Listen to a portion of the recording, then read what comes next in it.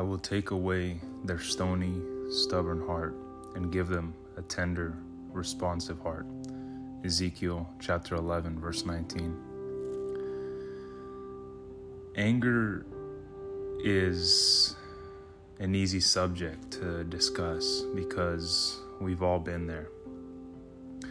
Me personally, I'm generally a pretty laid-back person, so I don't get angry very often. Jonah in the Bible was a man who knew something about being angry. He ran from God in disobedience, but the Lord saved him out of the belly of a whale and gave him a second chance.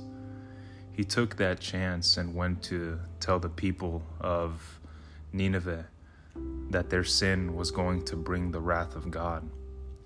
They listened, repented, and God changed his mind and did not carry out the destruction he had threatened. But instead of being thankful for the lives that were saved, Jonah was angry. He wanted judgment brought on others, in spite of the fact that he was just saved. The Lord replied, "Is it right for you to be angry about this?" Jonah chapter 4, verse 4. Jonah wanted mercy and grace for himself, but was unwilling to give it to others. It has to go both ways. And here are 3 things to consider the next time we are angry. Number 1, we need to self-reflect. 2 Corinthians chapter 13, verse 5 says we need to examine ourselves. That's not a fun thing to hear or to do, but it is necessary. Paul said, "This is a trustworthy saying, and everyone should accept it. Christ Jesus came into the world to save sinners, and I am the worst of them all." 1 Timothy chapter 1, verse 15. When we see our own depravity, when we take ownership of our own mistakes, when we can truly realize the depth of our own sin and humble ourselves, we can give mercy and show grace to others the way Jesus does for us. Second, we need to consider the other person's circumstances.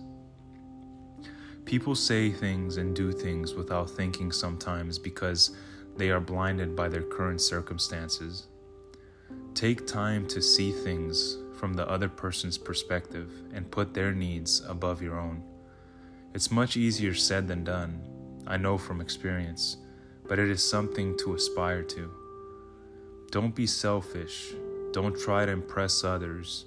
Be humble, thinking of others as better than yourselves. Philippians chapter 2, verse 3. And thirdly, we need to decide what we are going to do with our anger.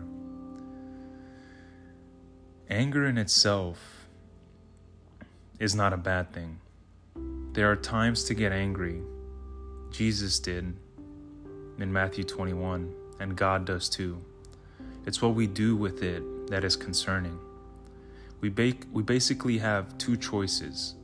We can let it take control of our hearts and lead us into captivity, or we can find freedom through forgiveness.